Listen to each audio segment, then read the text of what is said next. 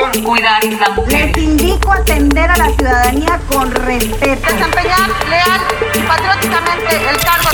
What's up, Rivera Maya? This is George Aspo. Welcome to CJR News.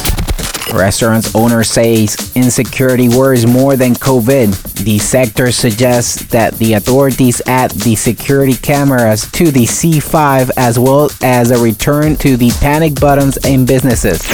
They arrest a man with narcotics in a police filter in Playa del Carmen. The man, identified as Roberto N., was traveling in the public transport of Playa del Carmen when he was inspected by a K-9 officer.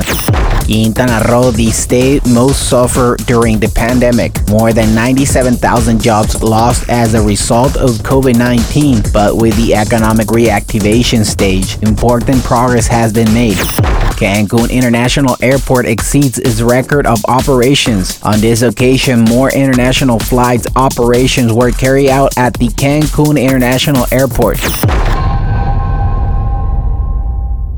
Thank you for listening, CJR News. This is George Aspo. You can find me on YouTube at CJR News. Don't forget to subscribe to our podcast on Google, Spotify, and Apple. Thank you and goodbye.